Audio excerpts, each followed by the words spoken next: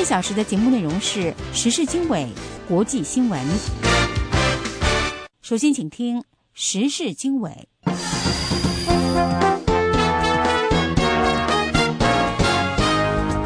听众好，欢迎继续锁定收听美国之音的时事经纬，这里是美国首都华盛顿，我是节目主持人安华。现在的时间呢是北京时间2013年4月16号的晚上。我们首先呢给大家介绍这个时段的主要内容。波士顿国际马拉松赛呢发生的爆炸引起了世界各国的关注和反应。那么同时呢，我们看到平壤对首尔发出了新的威胁，誓言要对首尔最近发生的抗议进行报复。中国日前公布新的2013年版的这个国防白皮书，明确反对外国力量在亚洲地区的集结，而且不点名的针对美国进行了这个抨击。同时呢，白皮书首次向外界公布多项中国军队的内容细节，内部细节包括这个各个军区的所辖的这个集团军的番号那么海外的观察人士认为呢，中国的做法有些顾此失彼。2013年度普利策新闻奖4月15号揭晓，《纽约时报》有关时任中国国务院总理温家宝的家人聚敛财富的深入报道获得国际报道奖。观察人士认为，这篇报道用事实说话，非常扎实，应该得奖。以上内容欢迎收听。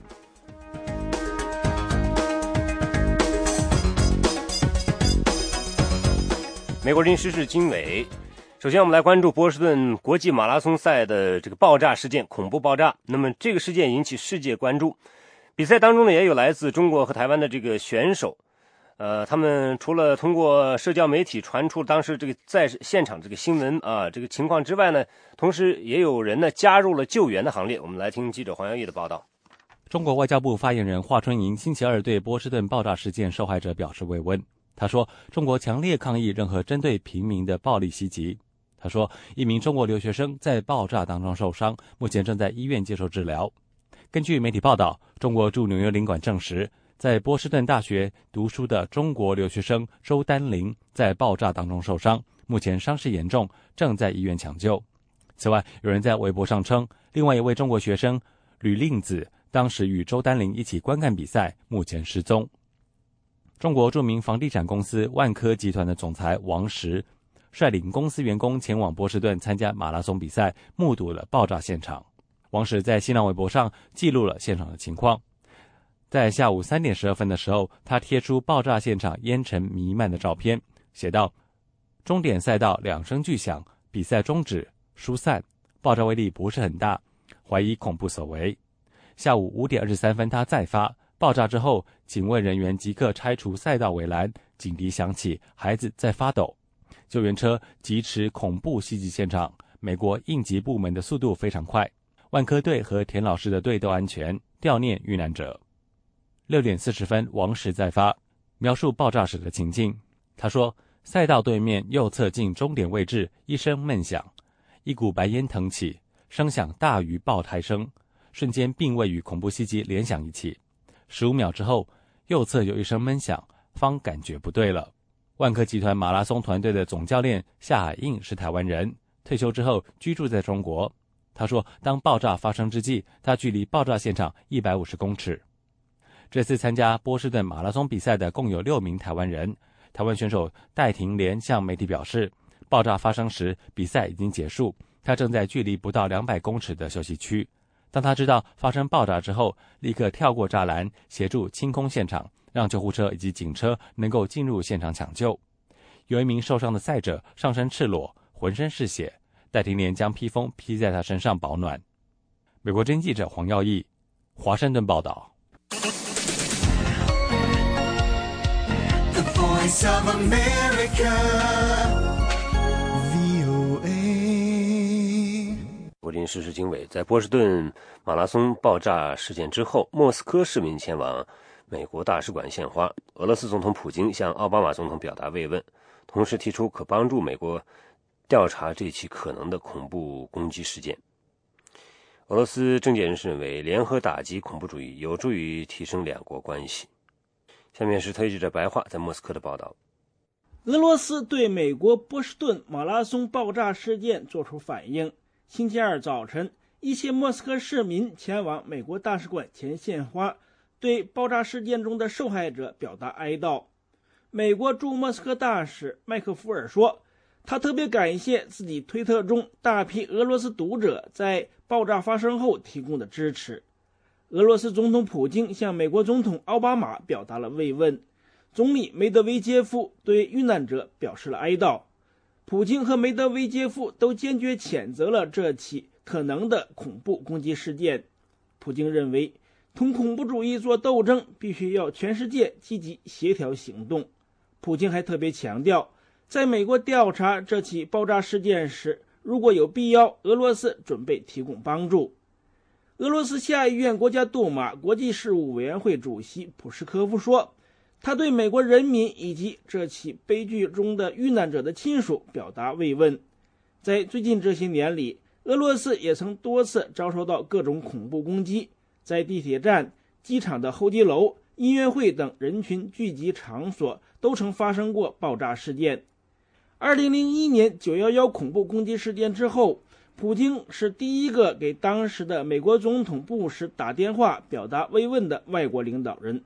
普京的举动曾使俄美两国关系得到了迅速发展。一些俄罗斯政界人士认为，共同打击恐怖主义可帮助俄罗斯和美国提升双边关系。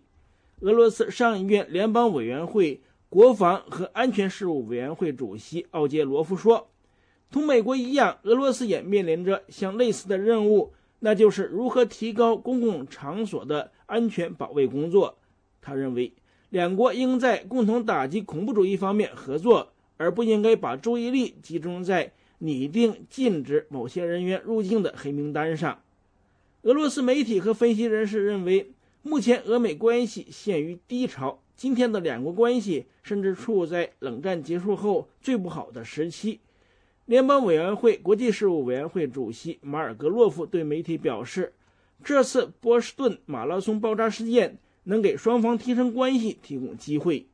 马尔格洛夫说，2001年时的俄美关系同今天有些相似。他说，双方当时相互驱逐了外交官，然后发生了911事件。在这之后，俄美两国被迫肩并肩地在一起，共同打击恐怖主义。现在的形势，无论是你是否愿意还是不愿意，都同当时很相似。我们两国最近同样公布了不让对方某些人员入境的黑名单，而在打击恐怖主义的问题上，再次需要我们双方合作。波士顿的马拉松爆炸事件也提醒俄罗斯有关部门加强对体育比赛的安全保卫工作。今年7月份将在俄罗斯的喀山市举办世界大学生运动会，8月份将在莫斯科举办世界田径锦标赛，明年将在索契召开冬季奥运会。俄罗斯体育部长穆德科说，俄罗斯有关部门正在研究波士顿马拉松爆炸事件，以便完善将在俄罗斯举办的一系列国际体育比赛的安全警戒措施。以上是美国之音特约记者白桦从莫斯科发来的报道。这里是美国之音的中文节目。美国之音时事经纬正在华盛顿现场直播。平壤呢对首尔发出新的威胁，誓言要对首尔最近发生的抗议进行报复，说这些抗议伤害了平壤领导人的尊严。平壤发出威胁并不奇怪，但是一般情况下在威胁中并不像这次这样提及最高领导人。下面是美国之音记者赫尔曼在首尔的报道。对韩国的最新威胁是平壤的广播电台以朝鲜军队最高权威的名义发出的。우리의 천만 국민이 최고 존엄을 어떻게 받들어 모시고 지키는가를 보여주기 위한 우리 혁명 무력의 정정당당한 군사적 시행동이。在星期二广播的一份声明中，朝鲜军方威胁说，如果南方不为星期一的抗议道歉的话，平壤就会立即采取行动。不过声明没有说采取什么行动。在星期一的小规模抗议活动中，抗议者烧毁了一些朝鲜领导人的模拟像。韩国的一些保守团体经常举行这样的小型集会，不过这次集会发生在朝鲜开国领袖金日成诞辰这一天。金日成仍然作为朝鲜的永恒领袖受到尊崇。关于平壤所说的首尔活动人士的行动是平壤的最后通牒成为正当之举的说法，韩国官员嗤之以鼻。 그러한 그 주장은 사실 코멘트할 가치를 못 느낍니다. 어불성설이고 다시 한번 말씀드리지만 북한이 韩国外交通商部发言人赵泰勇说，平壤的理由是不合逻辑的。首尔希望平壤做出明智和正确的选择。韩国国防部表示，正在密切注意平壤的军事动向，并保持坚定的战备状态。国防部的一名发言人说，如果平壤以任何理由挑衅，韩国将做出果断而严厉的回应。近几个星期以来，朝鲜发出一连串的威胁，声称不惜一战，并且表示不理睬联合国的制裁，继续发展核武器和弹道导弹。另一方面，美国海军陆战队的一架直升机在靠近朝鲜边界的一个靶场实现美国官员所说的硬着陆。这架直升机在机上人员全部撤离之后起火。驻韩美军发布的一条新闻稿说，机上包括5名机组人员在内的21名官兵全部到首尔的一家军队医院接受治疗。这些官兵属于驻扎冲绳岛的美国海军陆战队第31特遣队。这是美国之音的中文广播。美国之音的时事经纬呢，正在华盛顿现场直播当中。下面我们来了解中国的国防白皮书。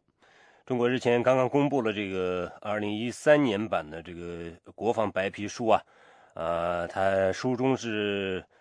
明确反对外国军事力量在亚洲的集结。那么其中就不点名的呢，可以说是针对的是美国。中新社说，白皮书首次向外界公布了多项中国军队的内部细节啊，包括各个集团军的这个番号等等。当然呢，也有海外的军事观察人士说，中国这种做法有些顾此失彼。下面来听记者盛华的报道。中国刚刚公布的中国武装力量的多样化运用白皮书，专门有一章阐述维护世界和平和地区稳定，反对外国在亚太地区的军事集结。白皮书指出，一些国家强化军事同盟，增加驻军，制造亚洲地区的紧张局势。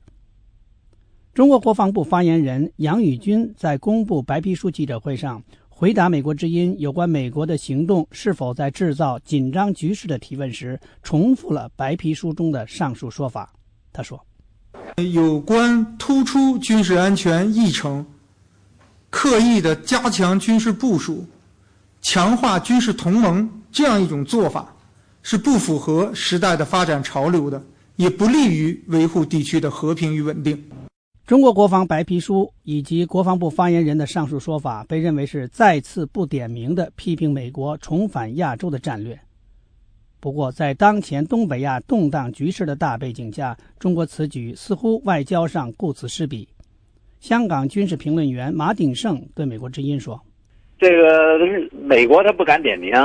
这有原因，一个是你点了以后你不打，你算怎么回事呢？要打呢也打不过。再有一个就是很麻烦，他点美国说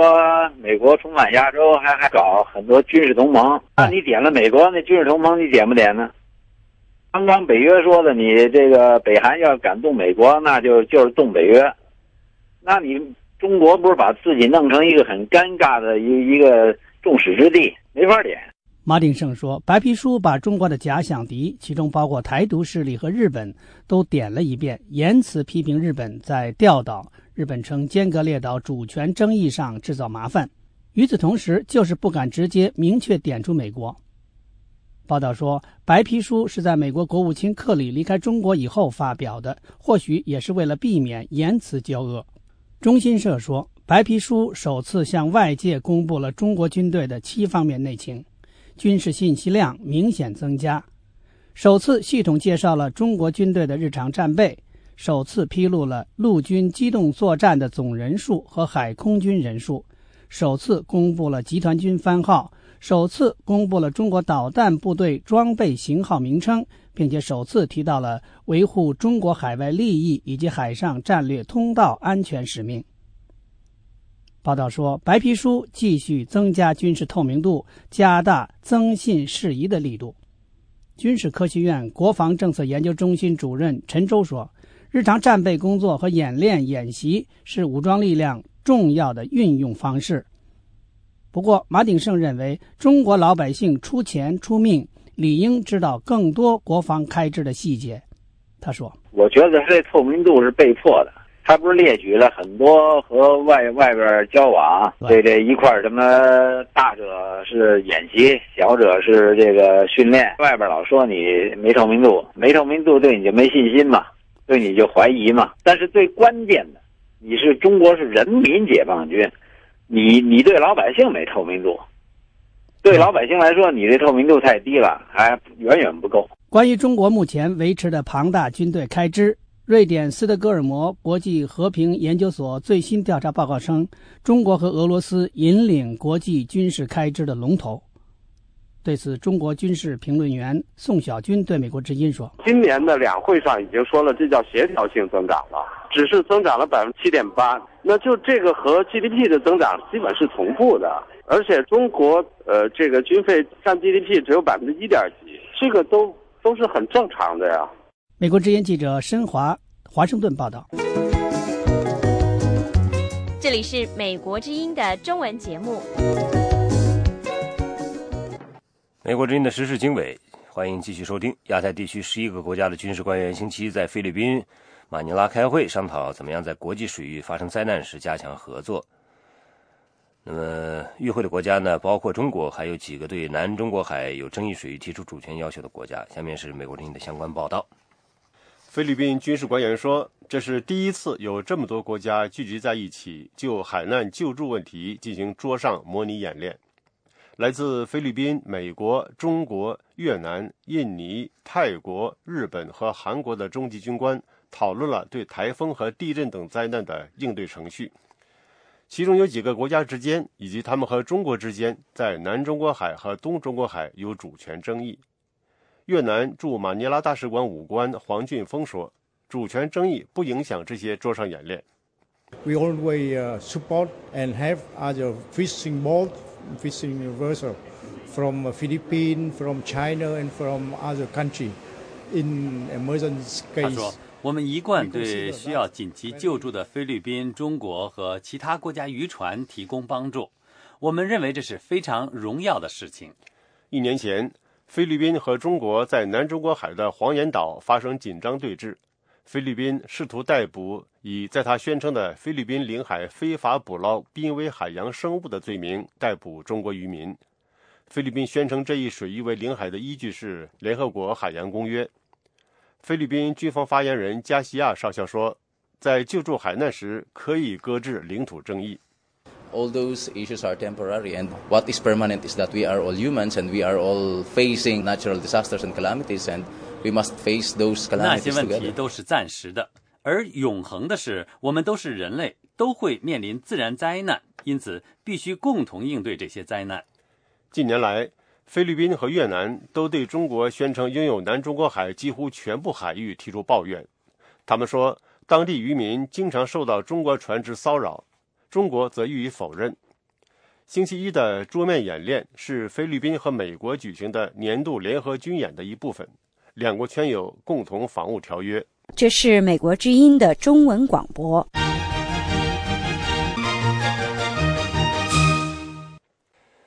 美国之音时事经纬，4月15号呢是已故的中共领导人胡耀邦逝世24周年纪念日。当天的上海市官方报纸发表了2篇纪念胡耀邦的文章，那么赞扬这位因为包容不同声音不肯镇压1986年学潮而被邓小平等党内大佬解职的前中共总书记。在北京，一些民众送花篮到胡耀邦的这个故居呢表示悼念，但是遭到警察阻拦，有1名访民被警察用警车带走。好，下面详情来听记者的详细报道。中共上海市委机关报《解放日报》罕见地刊登了2篇纪念胡耀邦的署名文章。署名周瑞金的文章谈到了纪念胡耀邦对于当前中国改革亟待冲破阻力的现实意义。文章指出了胡耀邦主政时期和当前形势的相同之处，即改革同样面临巨大阻力，同样需要进一步解放思想。对于两者所面临的不同之处，文章认为，胡耀邦当年面对的是意识形态方面的抱残守缺，是发展之初面临的突破旧体制的种种困境，而如今中国面对的则是发展起来以后更巨大、更多元、更深层次的矛盾堆叠和利益冲突。这篇文章特别提到，在中国改革到了需要狠推一步、猛击一掌的新的历史时刻，缅怀胡耀邦有很强烈的现实意义。解放日报刊登的署名邓伟志的文章说，有的人在位上的时候备受尊敬，一旦下来就没有人尊敬。胡耀邦同志是在位不在位都受尊敬，甚至是不在位比在位时更受人尊敬。北京人权活动家胡佳星期一对美国之音表示，相比在6·4事件中下台的前中共总书记赵紫阳，在当局看来，胡耀邦的敏感性没有那么强。胡佳认为，现在的中共领导人习近平允许官方媒体纪念胡耀邦，可以为他赢得一些民心，换取一些时间，但对于中国的政治气候并没有实质意义。他说，其实是一种柔性的维稳，是一种统战性质的。所以说，你说这个里边有多么大的实际上的意义，我倒真的还不这么看，不这么看。什么时候有实质意义？把赵紫阳抬出来，把赵紫阳那段历史抬出来，好好去反思一下，怎么去对待秉持良心的这个，就是说中共里边的高官。胡佳认为，胡耀邦和赵紫阳是1949年中共建政后唯有的深受世人和百姓尊敬的两位领导人。他说，共产党只有2个官员是为人民所称颂的，就是胡耀邦跟赵紫阳。而这2个人的，用一个不好听的词，下场是多么凄凉。就这个体制，它本身是一种淘汰性的这样的，它淘汰那些有改革意志，真正想要顺应历史潮流，真正想要削减特权，让真正的就是说民主现代化的，那么这些人往往是被淘汰出去的，这样的。而且从那么高的地位上，这样的，从那么一个，你像胡耀邦做过多少好事，拨乱反正时期。9年前的4月15号，胡佳到天安门广场人民英雄纪念碑献花，悼念胡耀邦逝世和6·4死难者。当场被警察抓捕，此后经常受到国保严密监控。胡佳星期一对美国之音表示，当天下午他利用去医院体检的机会，再次抽空到天安门广场缅怀胡耀邦和6·4死难者。在那里，他依然感受到一种高压气氛。他说，4月15号，按每一年的这个惯例来讲，这一天都是6·4维稳期，和这叫敏感期的这个开始，一直会持续到6月4号之后，这样的。那今天反正我看到他们盘查很严，包括只要是包的话都要过安检，然后都要开包，把那个包翻开了检查里面，如果你有液体的话，甚至我还看到一个那个灭火器是喷过的灭火器。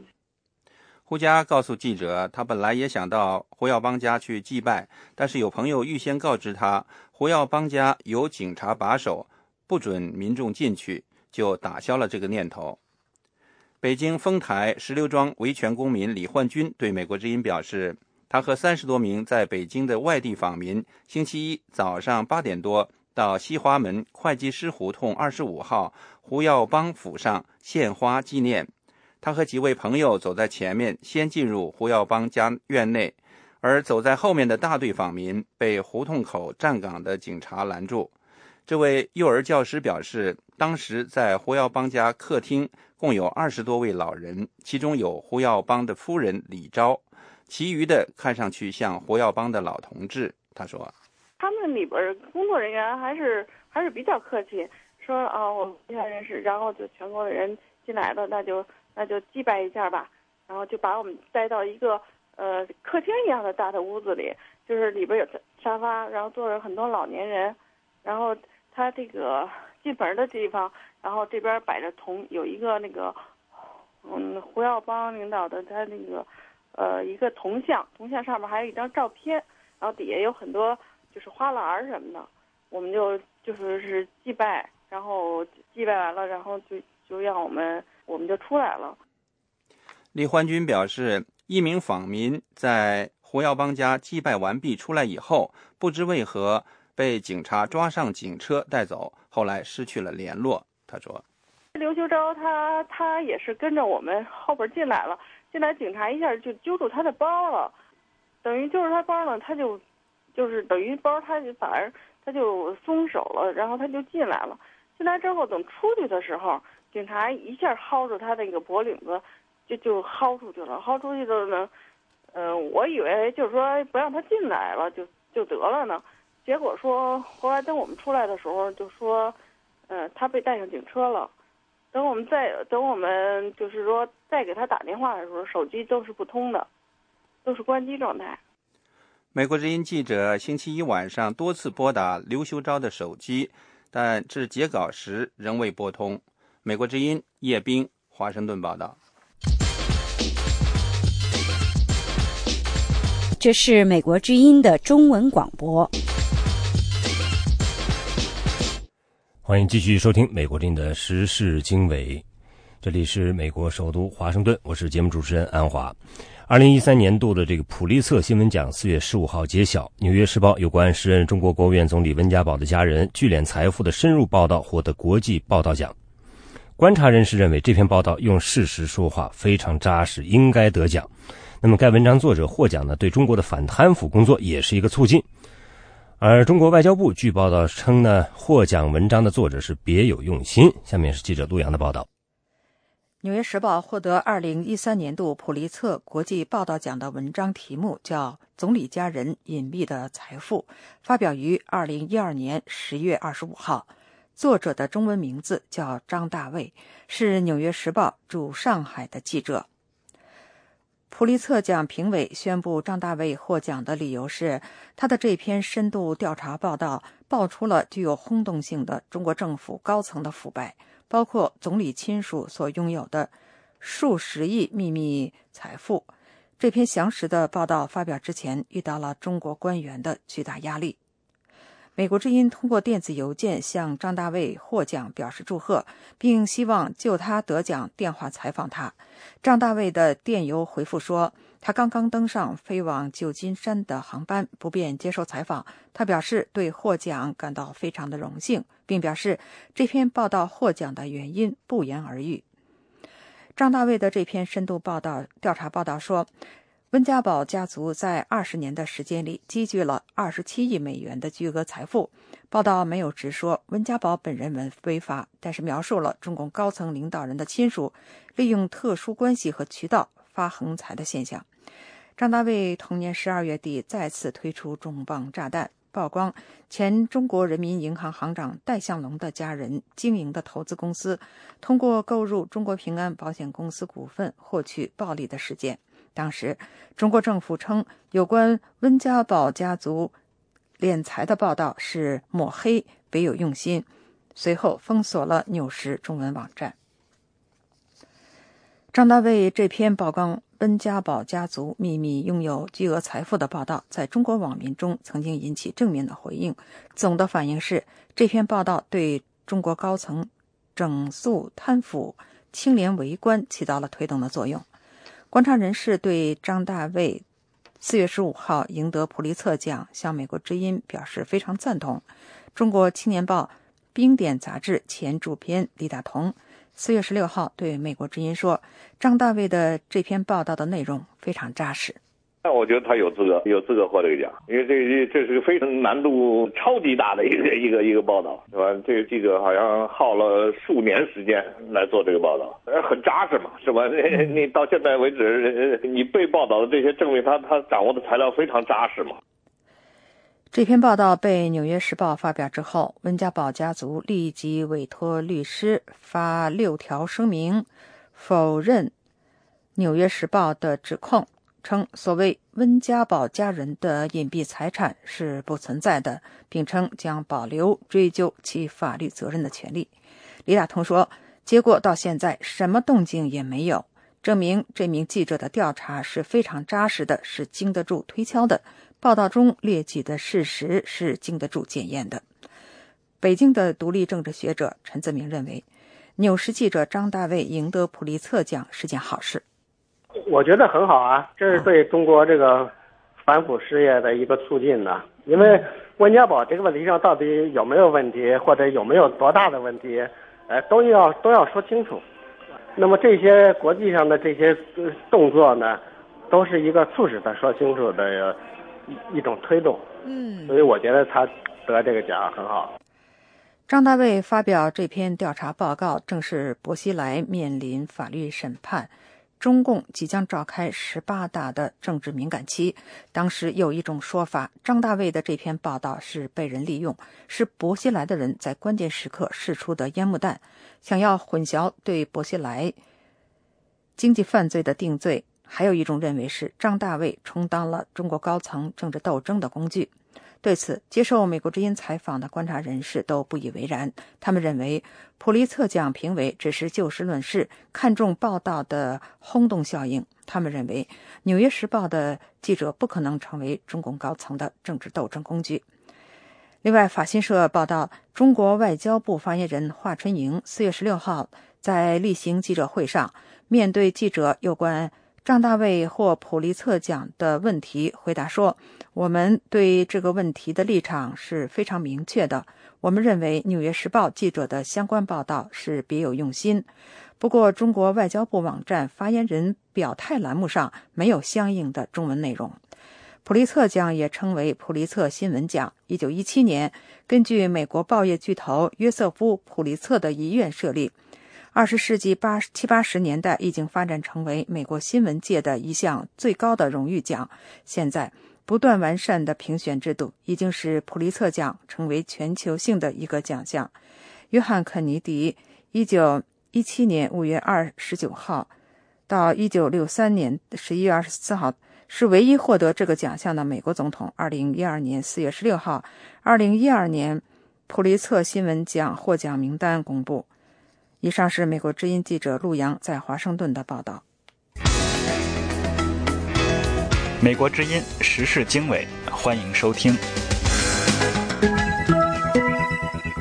另外呢，我们再来看中国的改革派刊物《炎黄春秋》在最新一期发文，呼吁有效实施1982年制定的宪法，继续推动政治体制改革，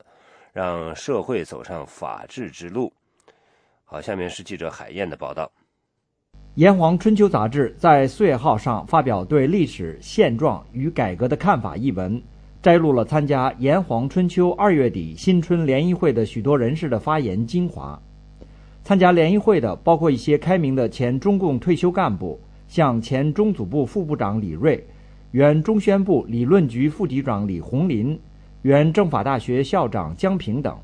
另一些人则是支持改革的高干子弟，像胡耀邦之子胡德平、胡德华，前中共书记处书记陆定一之子陆德，原全国政协副主席马文瑞之女马小丽等。原新闻出版总署署长、炎黄春秋杂志社社长杜导正在发言中说，改革的共识是82宪法，炎黄春秋将高举宪法旗帜，坚定推动政治体制改革。胡德平说，落实82宪法要和整党结合起来，首先学习宪法，对照宪法看执政党是否是依法治国，是否是保护公民的权益。马小丽则认为，中共以左立命，以右转危，多数情况下都是左的。他说，从有了宪法以后就没把它当回事，因此要把落实宪法作为政治体制改革来实现，要正视长期的左的弊端。炎黄春秋副社长、前新华社高级记者杨继绳星期一向美国之音表示，他们主要是继续呼应习近平去年18大以来有关尊重宪法、依据宪法治国的言论。他说，还是因为跟着习近平的依法治国，习近平都是讲的宪法的作用吧，按照都是他这个精神，其他的也没什么突出的主题。前经济学周报副主编、独立媒体人高瑜星期一对美国之音表示，炎黄春秋代表的声音很重要，需要继续发声和呼吁，不过他认为中国问题的根源是许多人不敢碰的一党专制。他说，有一个巨大的利益集团是阻碍中国政治改革最重要的力量，我认为根本就没有决心要和这个利益集团进行较量，根本就没有政治改革的信念和决心啊，连这个话都不提了。政治改革一党专政机制啊，他一点他都不敢放松一点，阻碍中国进步的就是这个制度。另外，今年4月15日是前中共改革派领导人胡耀邦逝世24周年。从1981年6月起担任中共最高领导职位的胡耀邦，是中国改革开放早期平反大批冤假错案和真理标准大讨论的执行者和倡导者。1987年被党内保守派老人指责反对资产阶级自由化不利而被迫辞职。作为开明派，胡耀邦在民间备受敬重。1989年，他的病逝直接触发了6·4天安门学生民主运动。炎黄春秋副社长杨继绳表示，胡耀邦是一个时代的符号，纪念他就要传扬他代表的改革、开明和民主的精神。他说，胡耀邦这个人是一种改革的符号，是开放民主的符号，一个时代的符号。纪念胡耀邦并不是就他一个人，而是纪念这个符号。改革开放、开明、民主，中国还需要继续改革。这个民主啊、开放的思想还需要胡耀邦这种开放的精神、这个民主的精神、这种改革的精神。曾因6·4坐牢的媒体人高瑜表示，胡耀邦是文革后在中共历史上许多重大问题上拨乱反正的巨人，但是纪念胡耀邦就是要反思目前的政治局面。高瑜说，我们现在纪念胡耀邦呢，最使人应该反思的就是造成这种对胡耀邦的不公正处理的这种机制一点也没有改变，所以现在比胡耀邦搞改革的时候还要难得多。高瑜表示，胡耀邦的历史地位在于他所倡导的思想解放，改变了几代人思想被长期束缚的状况。他说，6·4学生还能掀起那么大的一场爱国运动，太值得怀念了。那个也都是胡耀邦、赵紫阳时代进行思想解放，真正的来按着人民的意愿进行改革所留下了的最辉煌的一笔。虽然24年前官方在胡耀邦追悼会上给予他极高的评价，但至今胡耀邦仍是中国官方希望避免的敏感词。不过在习近平主政后，一些官媒数次报道习近平的父亲，中共另一位改革派领导人习仲勋曾与胡耀邦在历史转折关头患难互助，包括胡耀邦推动为习仲勋平反。不过这些报道没有提到的是，在1987年年初，当身为总书记的胡耀邦连续7天遭受党内保守派老人围攻而被迫辞职之际，徐仲勋是唯一挺身而出为胡耀邦辩护的高官。美国之音记者海燕，香港报道。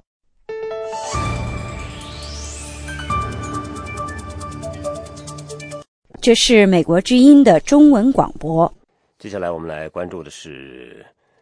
前不久呢，中国国家主席习近平在海南的博鳌亚洲论坛上表示，全球治理的机制有待进一步完善，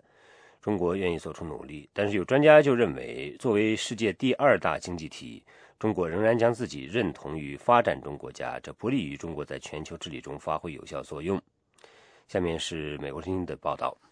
中国国家主席习近平前不久在博鳌亚洲论坛会晤来自联合国的代表以及国际货币基金组织总干事拉加德时表示，世界仍然不稳定，发展问题突出，他本人以及中国愿为世界的和平与稳定发展做出更多的努力。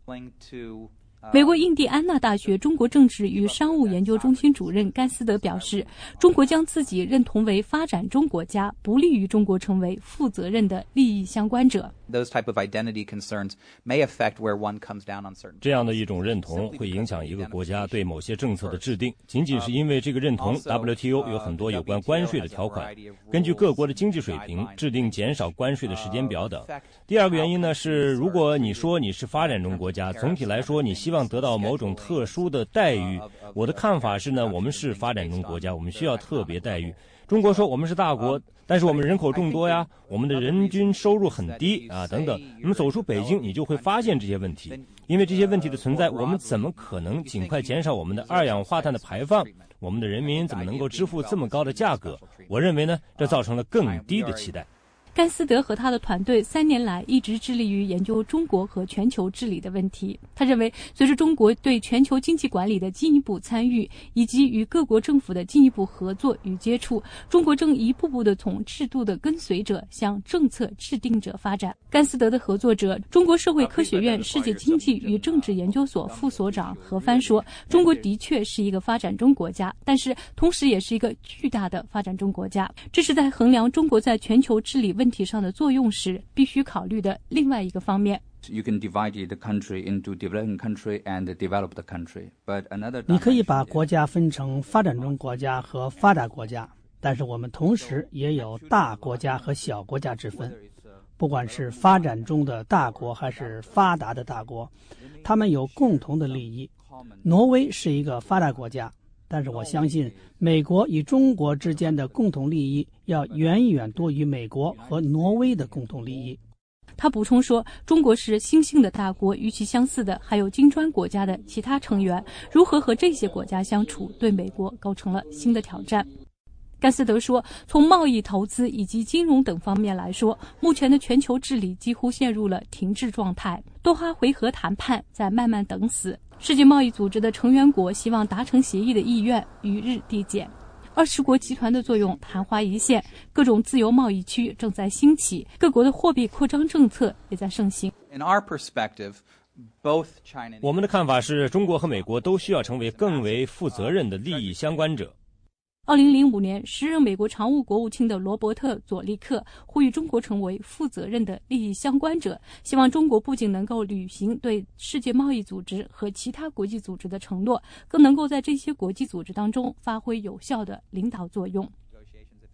甘斯德说，美国和中国应该合作，共同完善全球的治理。为了更好的合作，他建议两国首先应该解决好各自的国内问题，比如中国的贫富差距、美国的财政赤字等等。双边关系上，奥巴马总统和习近平主席都应该参加美中战略与经济对话，以加强战略对话的深度。从区域关系上来说，对一些区域合作的建立应该慢些。The United States is heavily focused on completing the TPP negotiations extremely soon. 美国现在集中精力尽快结束跨太平洋伙伴关系的谈判。本来有12个国家参与谈判，现在日本也加入了，但是不包括中国。很多 APEC 成员国也不在内。同时呢，中国和阿斯亚国家呢也在谈判。那么这样的亚太地区的经济就会出现重大分裂，不仅是贸易和投资的方式会改变。我们和很多企业界人士会谈，他们不喜欢这样的不确定性，这样的分散状态令人担忧。多边关系上，美国应该为中国在2020年加入经济合作与发展组织制定路线图。经合组织被认为是富裕国家的俱乐部，但是应该变成重要国家的俱乐部。在投资问题上，中国社科院的何帆呼吁建立一种世界投资组织来管理全球的对外直接投资。 In the area of trade, and you have WTO, and in the area of international 在贸易问题上，你有世界贸易组织；在国际货币和金融方面，你有国际货币基金组织。虽然不是非常有效，但是你仍然有这些国际机构。但是在投资方面，什么都没有。也许我们应该从头做起，建立一个管理国际投资的机构。何帆说，因为中国、印度、巴西等新兴大国不仅是对外直接投资的目的地，他们自己也变成了新的投资者。就美中两国的对外直接投资来说，美国应该更加的开放，接纳中国的投资，帮助增长美国的就业机会，而中国则应该开放金融、保险、教育、医疗等服务领域。在金融管理方面，何帆说，各国应该调整经常账户，使之趋于平衡。美国不应该纠缠中国的人民币汇率问题。第二个问题是如何管理国际热钱的流动，特别是短期的国际热钱的流动。目前并没有任何的制度来管理国际资本的流动。VOA 卫视思阳、任于阳华盛顿报道。美国之音继续为您播送中文节目。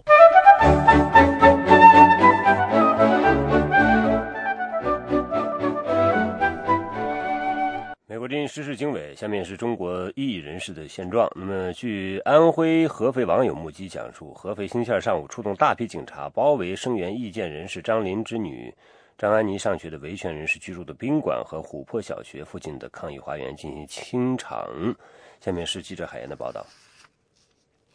目击者说，合肥警方4月16日上午出动7、8辆中巴和大批警车，将各地声援者居住的嘉春秋宾馆与琥珀小学前绝食现场的花园包围，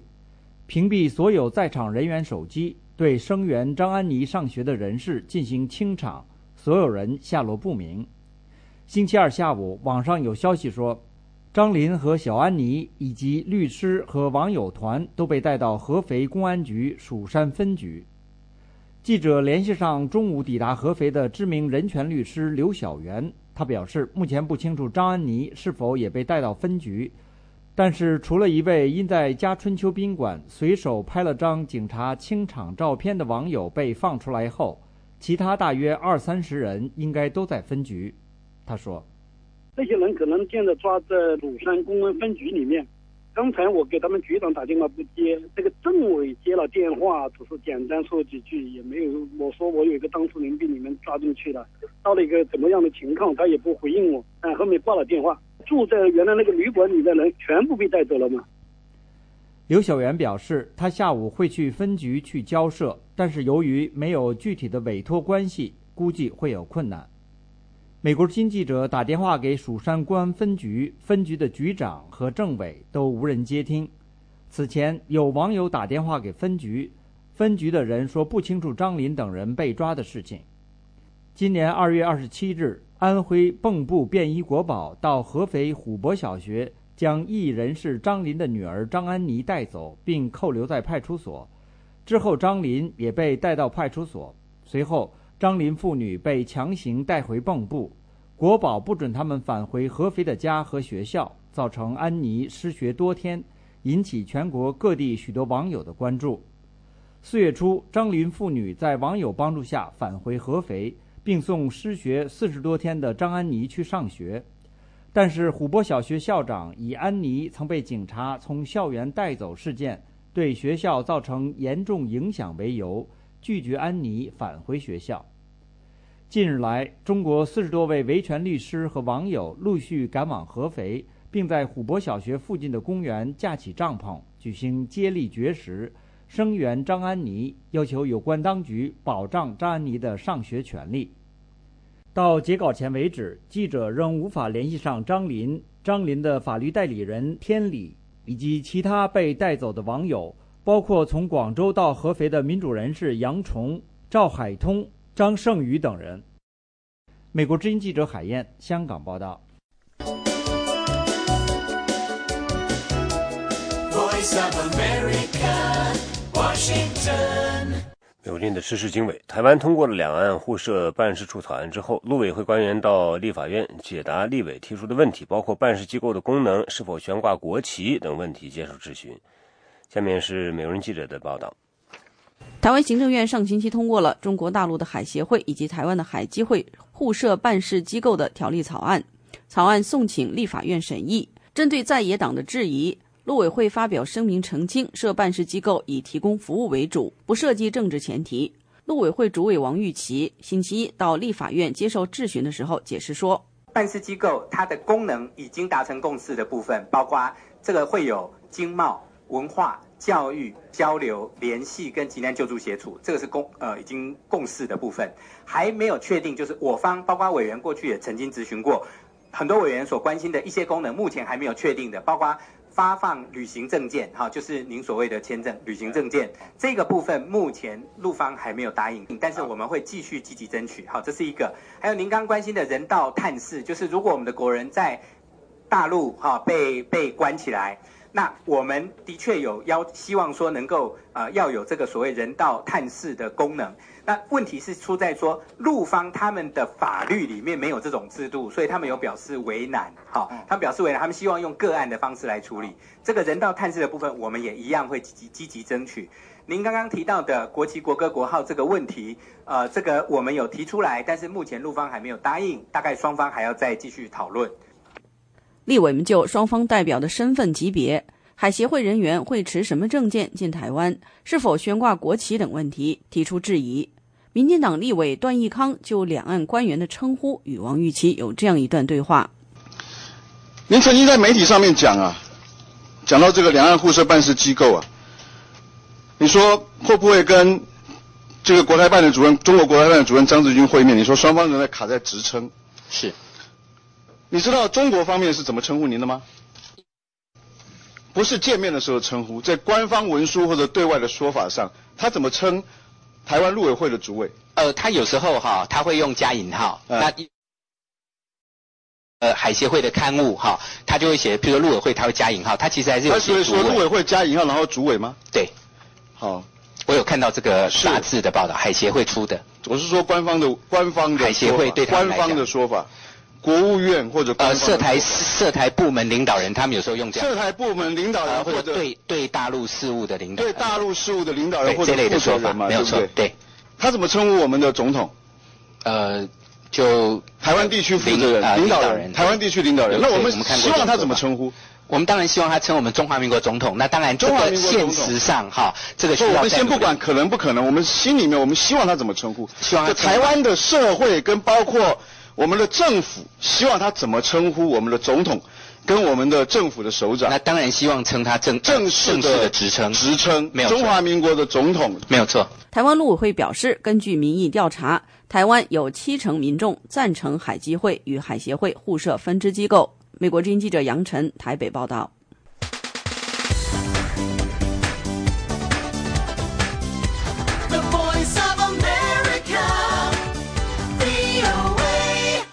美国之音时事经纬，我们下面来关注一则报道。渔业专家说，中国极大隐瞒了在远洋的捕鱼量。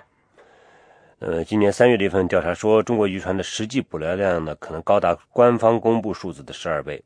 尤其是在西非海岸。可是呢，联合国粮农组织说这份调查夸大了问题。下面是美国之音的报道。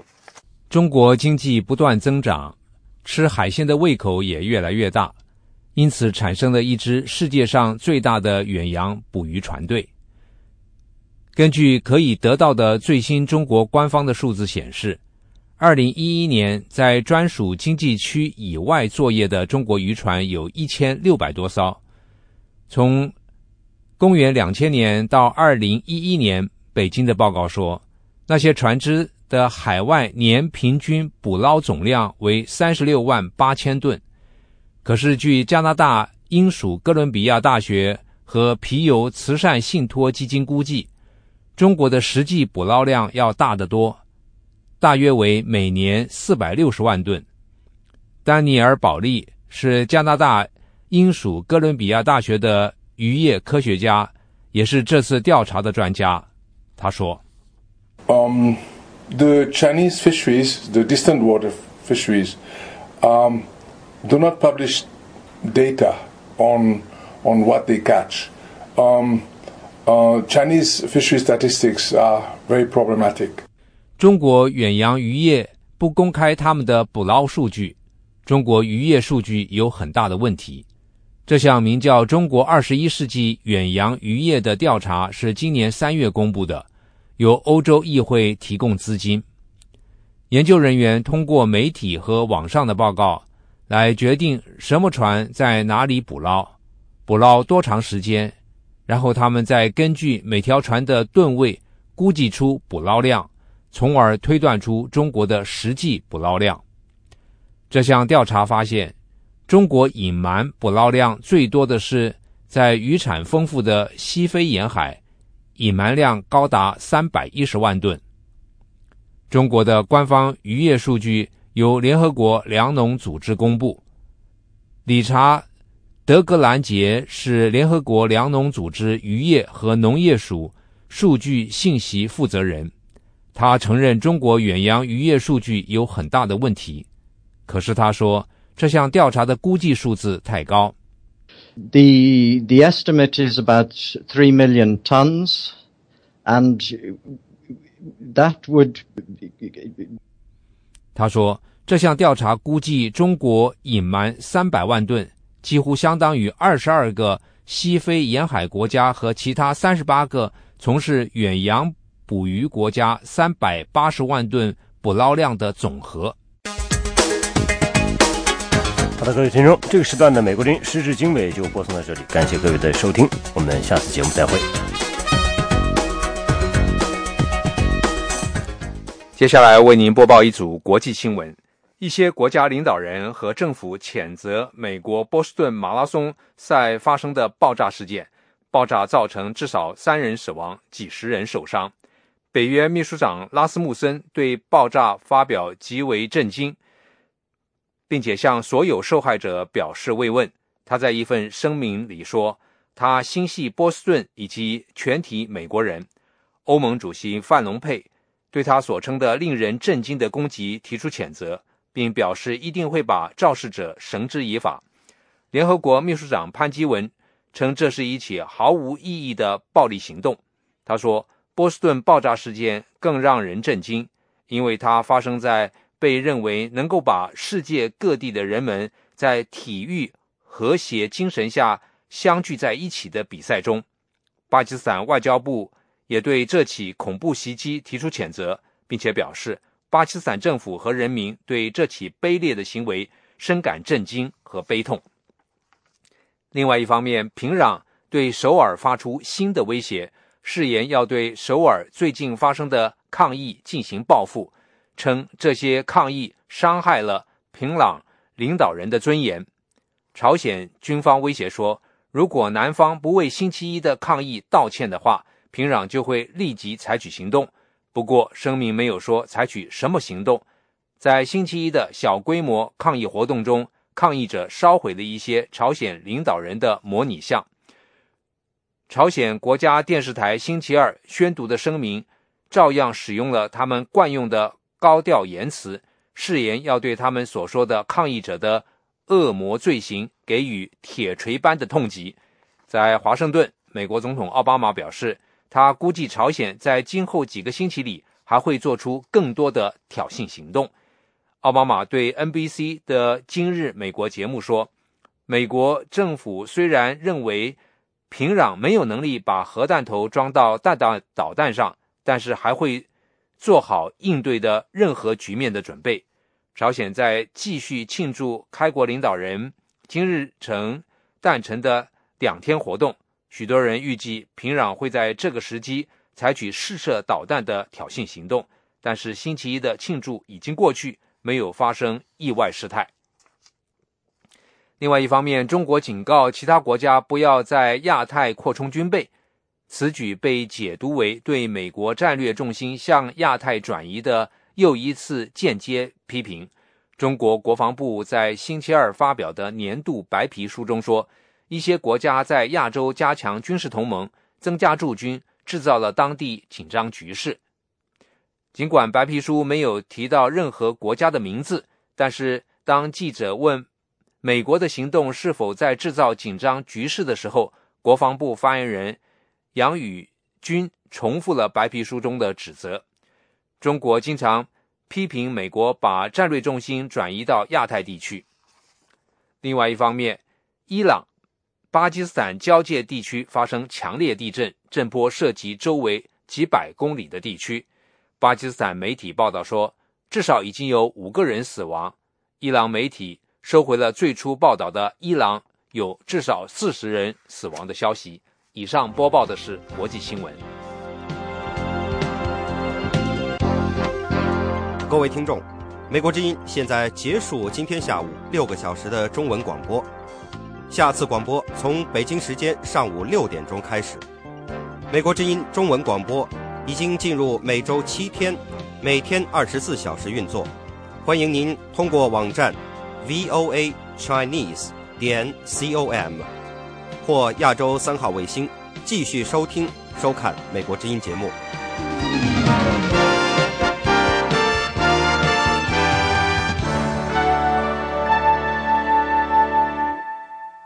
This program has come to you from the Voice of America, Washington.